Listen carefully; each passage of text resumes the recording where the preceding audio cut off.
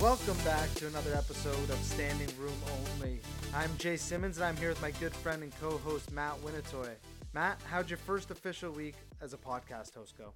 Oh, the DMs were exploding with fans. It was awesome to see, but thanks to everyone who took the time to listen, and we're really excited to keep this thing going. Yeah, we really appreciate all the support that we've gotten from everybody, and just want to thank all the people who took the time to like, follow, and rate. If you haven't yet, please hit that subscribe or follow button. Feel free to leave us a review. We'd love to hear back from you. And go follow us on Instagram at standingroomonly_pod for some fun giveaways there. Now, Matt, last week we didn't really get into too much of who we are personally, and some people complained about that. So why don't you just give a little background on who we are? Yeah, so Jay, me and you go way back. We actually played minor hockey together. We grew up in a small town called Uxbridge, Ontario. Played for the local minor hockey team, and that's where we were kind of introduced to ourselves. And I think from day one, we're always big hockey fanatics. We were obsessed with fantasy hockey. We're obsessed with, playing NHL, watching games, and really anything to do with hockey. Our paths crossed at a young age, but we never lost our love for hockey growing up. And, we're both in our mid-20s now, and we decided to start this podcast more with the intent of just continuing to talk about, our passion for hockey and share it with people other than ourselves. So anything else to add, Jay? Not really. You hit the nail on the head. One thing I can add is that we spent a lot of time carpooling together when we were young. And we really just want this podcast to be, just like we're talking hockey in the backseat again. But anyways, we both went away for university. I went to Guelph to study economics and finance, and you went to Queens for economics and finance as well. Yeah. So we have interest there as well. So it seemed like a good fit to do this podcast together. What's going on currently, Matt? What are you doing for work? Give a little bit of background on some of the jobs you've had. Yeah, for sure. So I worked in the sports industry coming out of school. I worked for a sports agency, working under a golf agent. That was my first job out of university. It was good. I learned a lot about sponsorship and a lot about athlete marketing. So doing a lot of negotiations for brand deals for our PGA Tour athletes. And then most recently working at Maple Leaf Sports and Entertainment. That to me was like a dream role for myself, being able to go to all the Leafs and Raptors games and working in the partnerships division there. Unfortunately, with the pandemic, that came to an end with fans not being allowed in the building for the last year or so. But that kind of gave me some spare time to, continue my passion for talking about hockey and hopefully creating a career out of that. But yeah, let's hear more about your work experience, Jay. Yeah, so don't have a ton yet. Just graduated not too long ago. But yeah, I'm doing some sales roles right now, as well as working with the local junior C team, kind of as an assistant GM there. So it's fun. I have a passion for hockey. I always have. Really want to kind of continue that with a career. So I'm just trying to get, any experience I can. So that's kind of it for us, I think. A short sum up of who we are. Let's go over some of the hot takes we did last week. We tried to decide who would win each division and each trophy. So let's just go through kind of where things are at, see how we did, and just talk about that. So we'll start off with kind of the division that we want to focus on the most, I think, and that's the North Division. Being from Canada, it's close to home, and it's really fun to watch this year. So Matt, how are you finding the last week or so of the North Division matchups? Well, it's been a big week for all Leafs fans, including myself out there. Beating the Canucks 3 straight, I think we definitely cemented our place in the top of the standings in the North Division. But as we alluded to last week, Jay, the Montreal Canadiens are for real. I don't know what's in the water this year, but they look awesome. I believe they're 8-2 to start the year, and they look like they're going to be a legit threat to win the North. What are your thoughts? It's fun having Montreal and Toronto good again. One of the oldest and best rivalries in all of sports, and really the first time for our generation to experience it. I do like the future of Toronto's team a bit more than I think the Canadiens will turn out to be, but it'll be fun to see how over the next couple of years those teams unfold, and hopefully we have some really good games and series along the way. Moving on to the East, you didn't actually give us a winner last week, so we need that from you to add to the list, but give us your thoughts on the East. Well, let's just start off by saying the Pens miss is looking real good right now. They're sitting at 5-5. They've lost their last two, and they look to be sliding. Their goaltending continues to be an issue. I hate to say it, but Sid and Malkin and Letang, those veterans that we all know in Pittsburgh, they look to be tailing off. They're not at their peak. It's pretty evident, but to give my take for the winner of the East, I think the Bruins have to be in there, the conversation again. Pasternak's back. He looks incredible. He looks like he hasn't missed a beat from his injury, and they've really handled. I think they're on a 3-game win streak right now, so I don't know who's going to beat them in the playoffs. I think they'll win the division, but it's definitely going to be a tight race for the top. Is there anyone? I forget who your hot take was, Jay, but any other news to report on the East? Yeah, well, it's interesting you talk about the Pens and how they're sliding with that core of guys. They just announced, I think yesterday it was, that Ron Hextall is going to be the GM there, along with Brian Burke is going to be head of hockey operations. So interesting to see Brian Burke, a guy who's been on TV right now in Canada, find another role in the NHL. So it'll be interesting to see how he handles it there. I chose the Flyers for that division, actually. So right now, I think Bruins and Flyers are actually tied at the top of that division. So not bad picks by us to start. Heading over to the Central Division, you said Tampa Bay. I said Carolina, looking like you're going to be right. Well, so far, Tampa Bay kind of running away right now, looking pretty lethal. Hey, I don't want to tease the rest of the episode, but we have a member of the Tampa Bay Lightning coming on later. They look incredible. They're going to be Stanley Cup favorites again, so I think we can move on from the Central. Let's move over to the West. Jay, who's looking good over there? Is there any other thoughts you had other than last week? I know Vegas is looking good. St. Louis as well as Colorado are right in the mix too. Yeah, I think those are the 3 teams we talked about last week, and I think they're going to be the 3 teams we talk about all year for that division. Those 3 teams are all within a point as of yesterday, I think it was. So it will be interesting to see. I think Colorado's still the strongest team there, but yeah, we'll see as the season goes on. How about you? Yeah, no, I love Vegas. They were my Stanley Cup one of my Stanley Cup finalist projections with Tampa to start the year. So they look incredible right now. They're really deep, and both goalies look solid. So can't really argue with them coming out of the West this year. Let's move on to some of the award winners. So we'll just go through them quick. Hart Award, for MVP of the season. You said McDavid. I said Matthews. McDavid's leading the league right now with 27 points. Matthews at 15. Is it even a contest right now in your opinion, or do you still think McDavid is carrying that one? Well, he did go pointless against the Sens, which was a bit of a bummer, but I still think it's a clear-cut favorite for McDavid. I don't see how you can vouch for anyone right now. He's incredible. He's leading the league in points, and he dominates every game he plays. So what are your thoughts? You think Matthews is closing that gap at all, or no? I think he's closing it. He's had quite a solid last 8 games or so. I think he scored 10 goals in his last 8 games, which is pretty crazy. If he keeps that pace up, then he should win the Hart, but we'll see, and he won't keep that up. But as we move on to the Rocket, I think he probably is the early favorite for that, which you said as well. So you might be the early favorite to go 2-0 for these. Let's go. I said Besser, Besser, he's only 2 goals behind. He's at 9. Matthews is at 11. So it's a tight race there too. But anyone else that's surprising you for goals early on? No, I think those 2 are right at the top. Matthews scores basically a goal or 2 a game, so he'll be tough to beat. Yeah, agreed. Calder, we talked about him last week, but Kirill Kaprizov, new Russian to the league, looking really good. He's leading all rookies with 9 points as of yesterday. But how about anyone else? Is there anyone else that's on your radar for Rookie of the Year?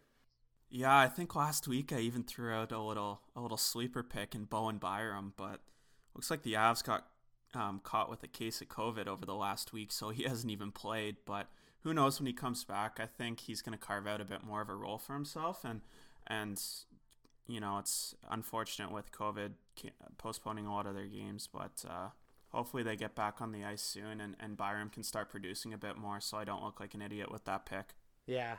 Another guy just to point out, too, is Tim Stützle from Ottawa Senators. Had a tough start to the season, but the 3rd overall pick has turned it around lately and starting to score some goals. So it should be interesting to watch how he catches Kaprizov over the year. Moving on to the Norris, you said Hughes from Vancouver. I said Klingberg from Dallas. So right now, Hughes has the most points for a defenseman. He's got 17 points in 16 games. Jeff Petrie, a guy from Montreal, has 14 points in 12 games, I think. Looking like he's a goal scorer this year. What do you take on him? I'll be honest, I didn't even know who he was before this year. All I see is he's just filling up the stat sheet every night. So who knows if he came out hot or if this is kind of his breakout season and he's going to, I guess, establish himself among the elite in the league. My pick with Hughes is looking okay. The only problem with him is he's on for every goal, for and against. I think he gets a couple points a game, but he's always a -1, -2. Maybe that's a testament to the Canucks this year, but the guy doesn't play much defense. He's the definition of an offensive defenseman, so I don't know how that factors into winning the Norris, but I'm a little concerned with that pick, to be honest with you. Yeah, I think he's got 17 points and he's -12, so not a great look as a defenseman. It's not a good look, yeah. Just to point out, Klingberg, I still think he's a sleeper. He has 10 points in 9 games, so they've played less games, so he's still kind of just above that point per game mark, so it'll be interesting to see as they start playing some more. And then that takes us to Vezina. We kind of have 3 early goalies pushing out front for the Vezina this year. So obviously there's Vasilevsky from Tampa Bay, looking really strong with 8 wins already and a .936 save percentage. But right on his heels is actually Philip Grubauer from Colorado with 8 wins as well and a .934 save percentage. So very similar there. Do you see any difference there? Do you think Vass will walk away with it again, or do you think Grubauer might stay with him all year? Yeah, it's hard to argue against Vass. I think Tampa Bay's scared to start the backup, so he basically plays every game. I know that Grubauer is the starter for Colorado, but their backup, who's actually gets a lot of minutes, Pavel Francouz, has been out for a couple weeks now, so when he returns, he'll definitely get his share of the back-to-back games, so it's hard to argue against Vasilevsky right now. Yeah, I agree. I think Vasilevsky's the best goalie in the NHL, so he's certainly playing like it right now. Okay, we thought we would do just a little talk on something that we mentioned earlier, but both of us have kind of grown up doing that, and that's fantasy hockey. I've had some listeners reaching out asking if we can just talk about that. Some risers, some fallers. So I thought maybe every week we could just throw in a little minute or so of who you think's on the rise and who do you think's on the decline for fantasy value. So do you have any riser picks this week, Matt? Well, I just want to start by saying I'm in a pretty competitive fantasy league this year. I don't want to toot my own horn, but I'm currently sitting at first place out of 16 teams. And I'll give you 2 names that have stuck out on my roster. The first one being good old Nicky Backstrom. That guy was slipping down our draft board quick, and I think it's just due to his age and people underestimating how good he is. But as long as he's getting rolled out there in the first line and the first power play line, and all he does is really pass to Ovi, he's going to keep getting assists. And so that's someone you should be looking for in all your leagues. And a bit of a sleeper, I know he's not picked up on many rosters, but Nick Schmaltz of Arizona, that guy's in the first line. He's getting a ton of power play minutes, and he's producing right now at almost a point a game on the season. So that's another guy I picked up. He's been incredible for me. I don't know how long that'll last, considering I don't really know who he is, but we'll see where it takes me from here. What about you, Jay? Anyone that sticks out as maybe a sleeper for you? Yeah, well, I guess my fantasy background, I have 3 fantasies going on this year, so it's overwhelming. I don't even know who I have. It's degeneracy level. Yeah, I don't know who I have in what pool, but I see someone scoring. I'm like, I know I have them somewhere, so at least that's good. And then one player, he's not really a sleeper, but I think his value is going to increase over the coming month or so, is Elias Pettersson. He's an elite level player, had a very tough start to the season, but it's only a matter of time before he turns it around and becomes one of the best players in the NHL again. So how about anyone who's going the other way? Any fallers on your board? Yeah, it hurts me to say he's getting old, and I love him as a player on and off the ice, but Brent Burns, I think San Jose as a team just hasn't looked that solid this year, and he seems to be dwindling down. His ice time's dwindling down. He's not getting a ton of work on 5-on-5, so that's been about a bit of a frustrating one for me. Anyone that comes to mind for you, Jay? I think of the whole Carolina Hurricanes team. Right now, guys like Aho, Svechnikov, Teravainen, we thought they were going to have a monster year this year, and they just can't seem to find it. I mean, it's probably a good thing. Maybe their value's low right now. You go out and trade for one of them, but I haven't been too impressed by them so far.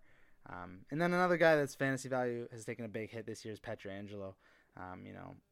I think playing on Vegas, he still gets a lot of minutes, but his power play time is down because of Shea Theodore. So tough to see because he's such a good defenseman, but he still obviously provides a lot of value to them on the defensive end. So yeah, just not so much a fantasy guy this year. That makes sense. One thing that's been in the news lately, Jay, I want your opinion on moving on from fantasy is Patrik Laine. I know we touched on him last week, and there's been a few headlines about him actually getting benched by Torts. I think it was his second or third game for the Blue Jackets. What are your thoughts on that, and do you think this is going to be an ongoing concern between these two, or kind of a one-off situation? Yeah, I think Torts, he demands a lot from the players, and it seems like all the players know that. So I don't know if it was Laine just wasn't working hard. I saw maybe something where he might have been, talking back to a coach. I don't really know what happened. I do think it is very early for him to get benched. I thought Torts would maybe have a little bit more of a leash, but it'll be interesting. Torts is such a strong-willed person. I think he's a great coach, but he rubs a lot of people the wrong way. So it'll be interesting to see how Laine does there. And how about you, though? Do you think Laine is going to last in Columbus? Yeah, it's a good question. I don't know. I think there are teams at a really big a point right here now. Like the benching obviously wasn't a great start for him, but they're sliding down the standings. They're in a tough division this year, obviously playing against Tampa and Florida and Dallas and all those teams. But it'll be interesting to see what happens this year. Bringing in Laine, moving out to Dubois was obviously a big organizational move, but who knows who will win. I think the players do respect Torts, but if there's, I guess, ongoing confrontation between the players and Torts, and maybe the Blue Jackets slip out of the playoffs, there could be some off-season repercussions there for sure. Yeah, it'll be interesting to follow as the season progresses. Another story that came to light this week was that of Philippe Mallet.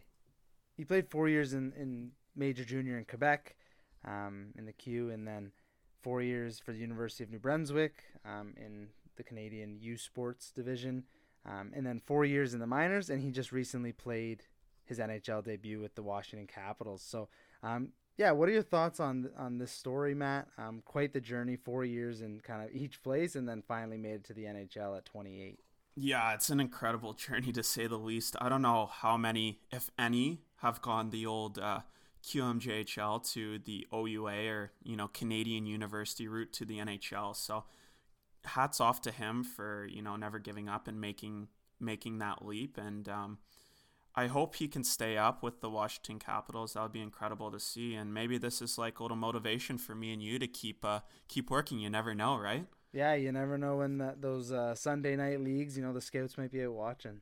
Yeah, I got to get in much better shape than I am now. But hey, if this guy is a 28-year-old rookie, we got 4 more years to get there. So you never know. Lots of time. Yeah, lots of time. Yeah, and but all in all, what an incredible journey for him. And I think it's time to bring on our second guest of the podcast. And speaking about journey to the NHL, this guy took a much different journey. He was basically the best player of his age group growing up.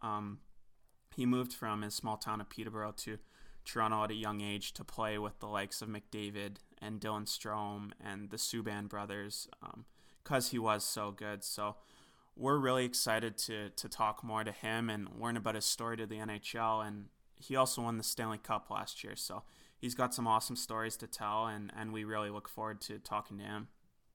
All right, so without any further ado, let's bring on our second guest to the podcast, forward from the Tampa Bay Lightning, number 67, Mitchell Stephens.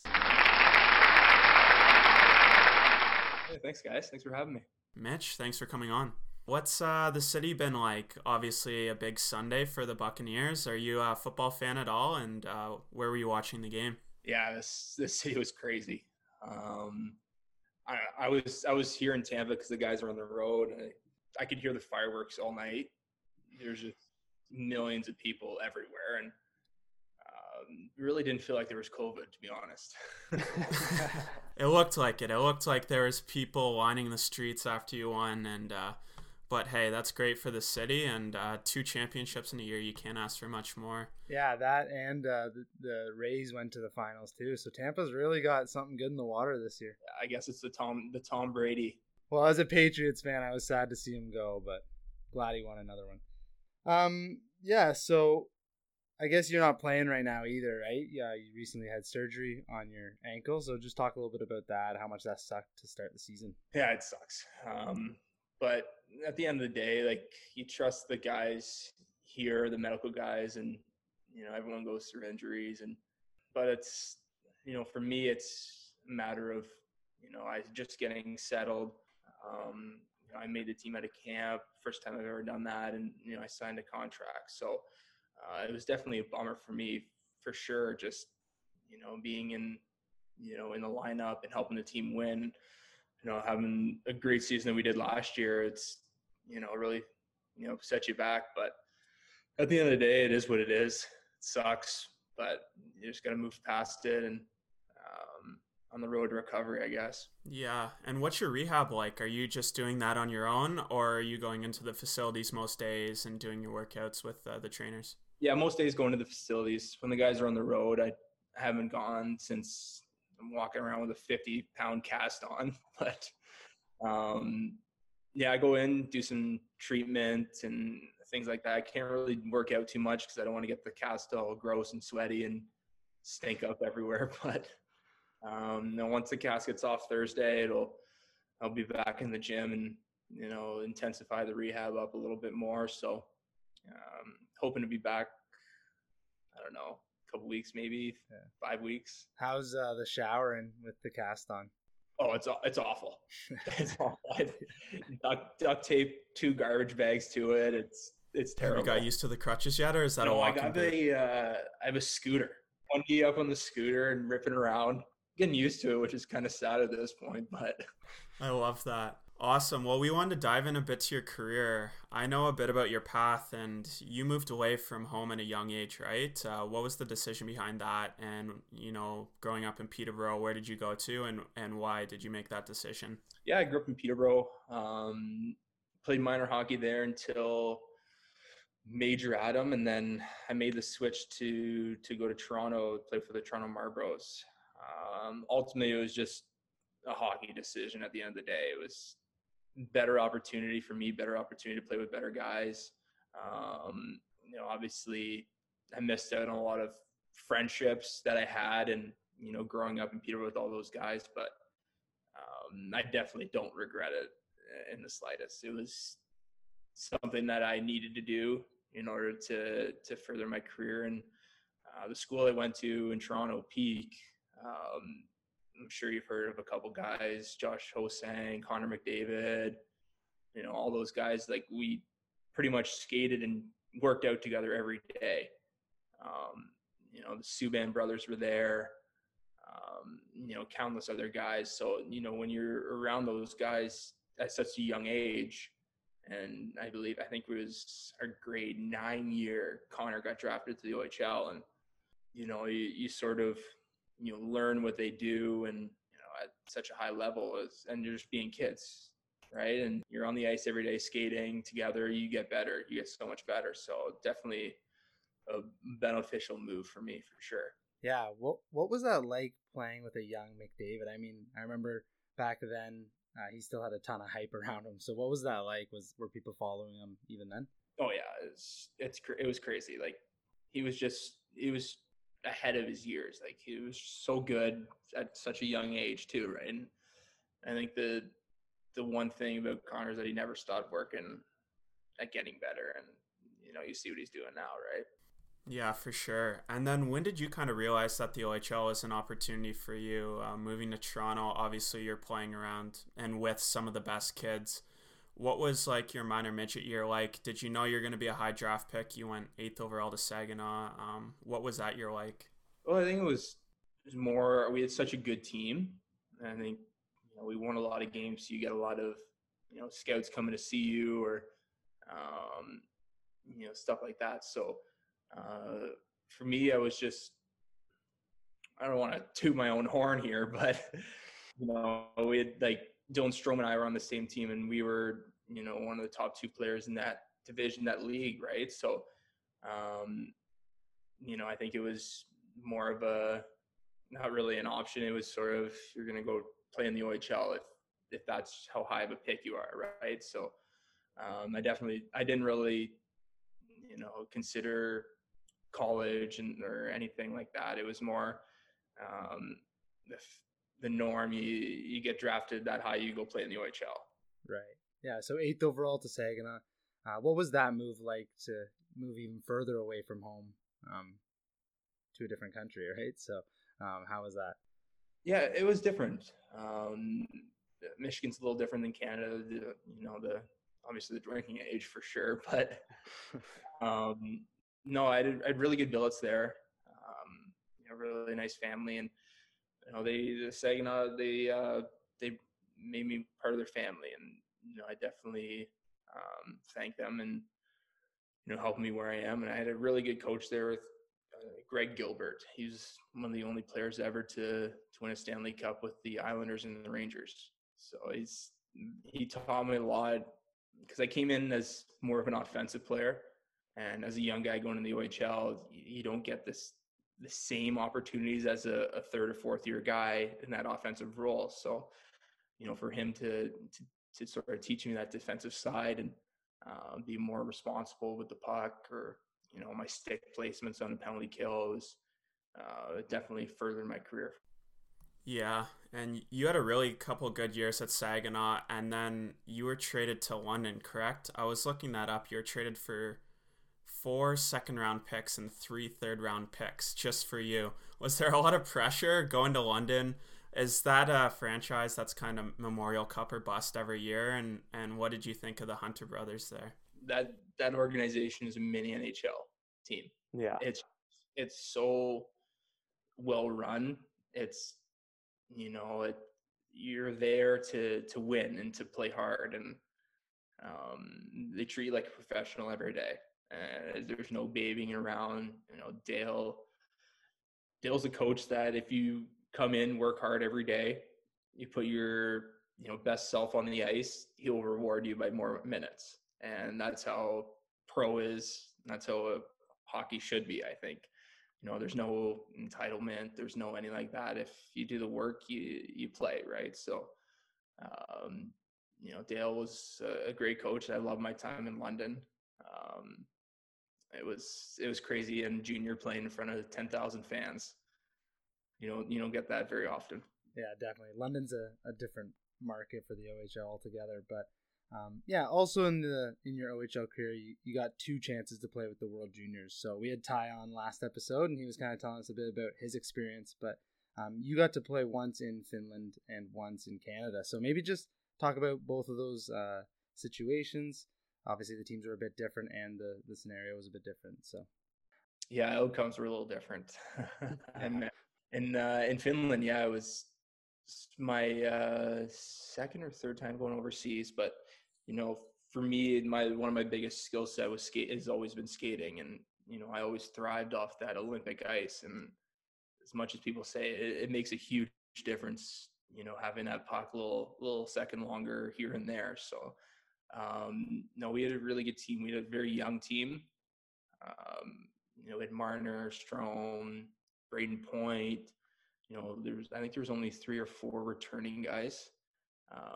But we ended up losing to Finland in the quarterfinals, and that was like 7-6 game. It was, I think Laine had 3 goals or something like that. It was a wild game, but from what I remember is I think we were playing at the Jokerit Arena in Helsinki, and the bottom row was all Finland fans, and the entire top row, like the nosebleeds, was just red, just pure red. There's straight Canada flags everywhere, and that's part of the reason why you play. You play for your you play for your country, right? And the support that we get, even overseas, was crazy. Yeah, for sure. Was there any? Ty mentioned Bowen Byram as a character from his team in the World Juniors. Was there anyone that was a character in the room, on or off the ice, that you can remember from your 2 years in the juniors? I'd probably say, Shabbat was always a character. He was always clowning around when we were playing in Montreal and Toronto. Yeah, he's just always joking around, making fun of guys, and he's going out there and being the best defenseman in the tournament. What about the tournament in Canada? You talked about the support you guys had over in Finland, but talk a little bit about what it's like to be on Team Canada when it's on Canadian soil. It's just a whole different animal. It just gives me chills just thinking about skating onto the ice for that gold medal game. And it was so loud in the Bell Center. It was crazy, just the amount of people screaming and sitting back here in COVID right now and with no fans and thinking about that, it's just wild.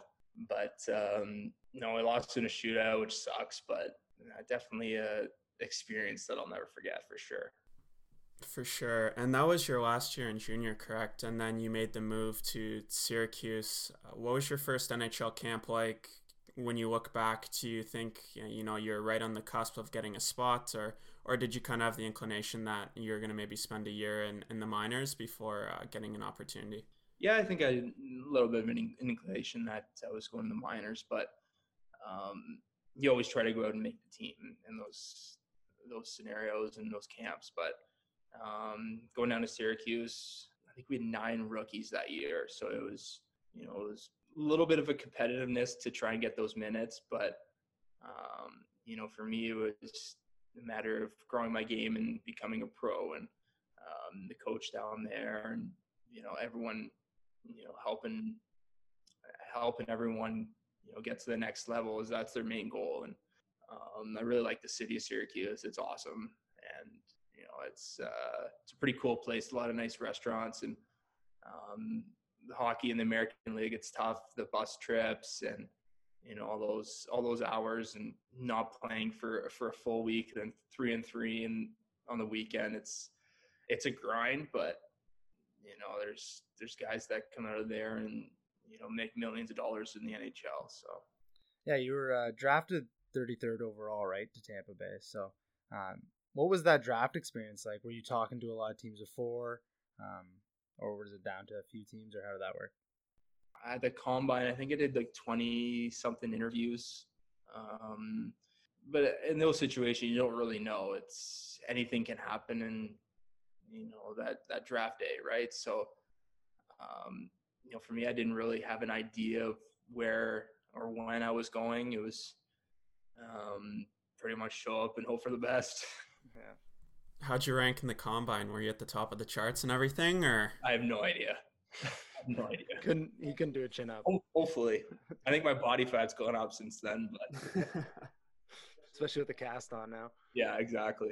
Yeah, then you spent 2 years in Syracuse before getting called up at the end of last year to your first NHL game with Tampa. What was that experience like? Were you nervous leading up to the game, and walk us through that?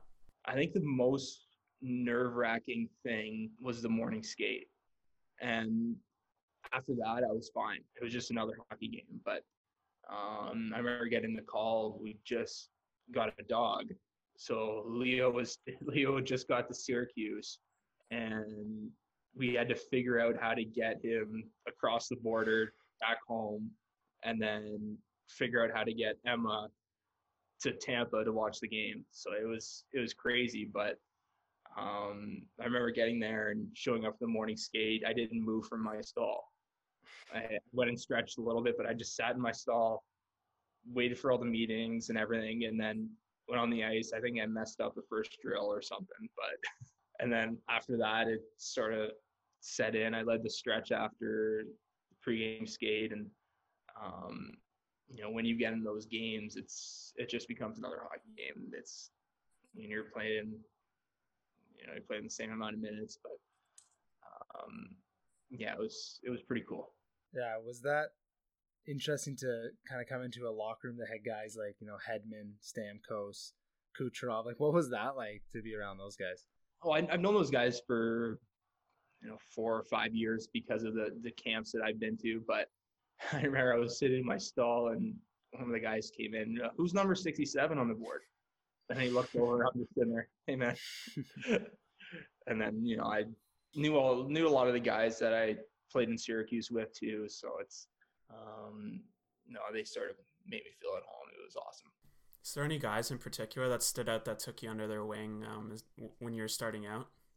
I think just everyone's just so genuine up there. They want the team to win. If you can help the team to win, you're there for a reason, right? And definitely the old guys. Hetty was awesome. Showing me the ropes, or if I had a question, I would ask guys. And we had a lot of veteran guys, Shattenkirk, and then later on Bogosian came in. Those guys have been around the league a long time, and Stammer's an unbelievable captain. So that team was stacked full of talent. How long did it take you to get your first goal? I think I scored it just after Christmas against Montreal. I can't remember the amount of games. Was it a nice goal? 2-on-1, hit Price in the chest, and then tried to put the rebounder around it, but ended up hitting the guy in the helmet and going in. The defenseman in the helmet and going in. That's pretty good though, to score your first one on Price. Yeah, they don't ask how, right? Just how many. So you were also a member of the bubble, and you had a pretty carved out role there, playing on the fourth line alongside Paquette and Maroon. What was the experience like going into the bubble? Was it a weird transition? And obviously you guys were there for a while, so how did your life acclimate? Yeah, we didn't know what to expect, how strict or how serious the rules would be. If we've had a little freedom here and there, but the bubble was awesome, and the NHL put it on fantastic. In Toronto at the Hotel X, we had all of BMO Field, we had all of that facility, and we had so much freedom because it was nice out, right? So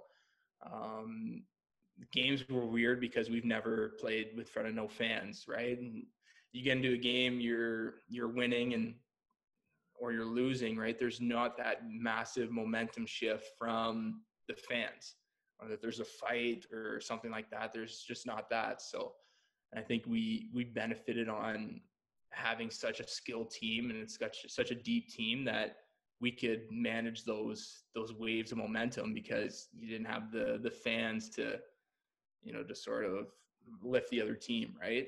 Yeah, definitely. Ty mentions some of the activities they did to pass the time in the bubble. Got pretty repetitive, but what were kind of your go-to activities? There was a golf simulator. I remember getting on that thing a couple of times, but big ping pong player? I wasn't. We didn't really have. We had a couple of guys that are good. Sergachev's lights out at ping pong. But when we were in Toronto, we were outside all the time. We would go to BMO Field, throw the football around. But when we got to Edmonton, there was no grass. It was just dark, right? So we were pretty much in the hotel the entire time. And you get close. You get really close with the guys, whether you're playing cards or, like you said, ping pong, right? And I think that benefited us so long because we were in the bubble so long, is because it was just us, and we were just together in this, and trying to get all the way to the end so we can see our families at the end of the day, right? For sure. You mentioned some intense pickleball games. Who was your partner for that? And did you win any? Or no, my partner was Verhaeghe, and we sucked. We were so bad. I think Killorn and Shattenkirk probably beat us 8 games straight or something. I don't know what was wrong. We couldn't win. That was time to hang it up, eh? Yeah. So you guys spent, over 2 months in the bubble. You ended up winning the Stanley Cup, which is obviously an unbelievable achievement. Was it at all taken away by the lack of fans? Well, it definitely doesn't take away just the whole fans, but it definitely would have been bigger if we were at home or on the road with family. And but it was unbelievable, just the pure relief of accomplishing something 65 days together in the bubble. And the cup felt 10 times heavier than what it does any other day, just from pure exhaustion. But I've never touched it as a kid growing up. I've always stuck to that myth of if you touch it, you're never going to win it. So to finally touch that and raise it over my shoulders, it was unbelievable. And just to see the biggest part of our team, Stammer, coming back for that one game, and how hard he's worked for this city and, put in his time and getting her coming back, and to see him do that and bring us all in together, it was unbelievable. And yeah. That's awesome. And I know you guys, for the parade, you did a boat parade, so a lot of fans would line up and watch you guys drive by with boats with the cup. What was that like, and how did you get that cleared to bring the Stanley Cup on all these boats and Sea-Doos? That was wicked. That was probably the best day out of all the partying and, aside from first finally winning it, but just to see the amount of support that we had. And I remember I was on the boat with Wedgwood, and we were driving past the side of the river, and people were just chucking beers at us. Like it was crazy. It felt like we were on top of the world, if you could say that, right? But just that whole day, and all going into the Raymond James after, and having fans, and I look back at the pictures all the time and just think like that was crazy. Yeah, for sure. And then you guys had a quick off season, right? You kind of got right into it. What did you do differently this off season, or was it pretty similar to past years in the summer? Yeah, it was quick for sure. I think it was only 2.5 months, maybe 3 months max. But I tried to stick to the same things that I've always done, training with Gary Roberts, and trying to just get on the ice as much as I could. But with the COVID rules, it was tough to find ice here and there. But it was just a different off season altogether. I had to leave before Christmas, so it's been a weird year, but got to do what you got to do sometimes, I guess. Yeah, you mentioned working out with Gary Roberts, and we know guys like Stamkos, McDavid work out there. What's that like with that group? Do you guys have a fun summer, and yeah, what does it look like? Yeah, it's fun, but it's also competitive.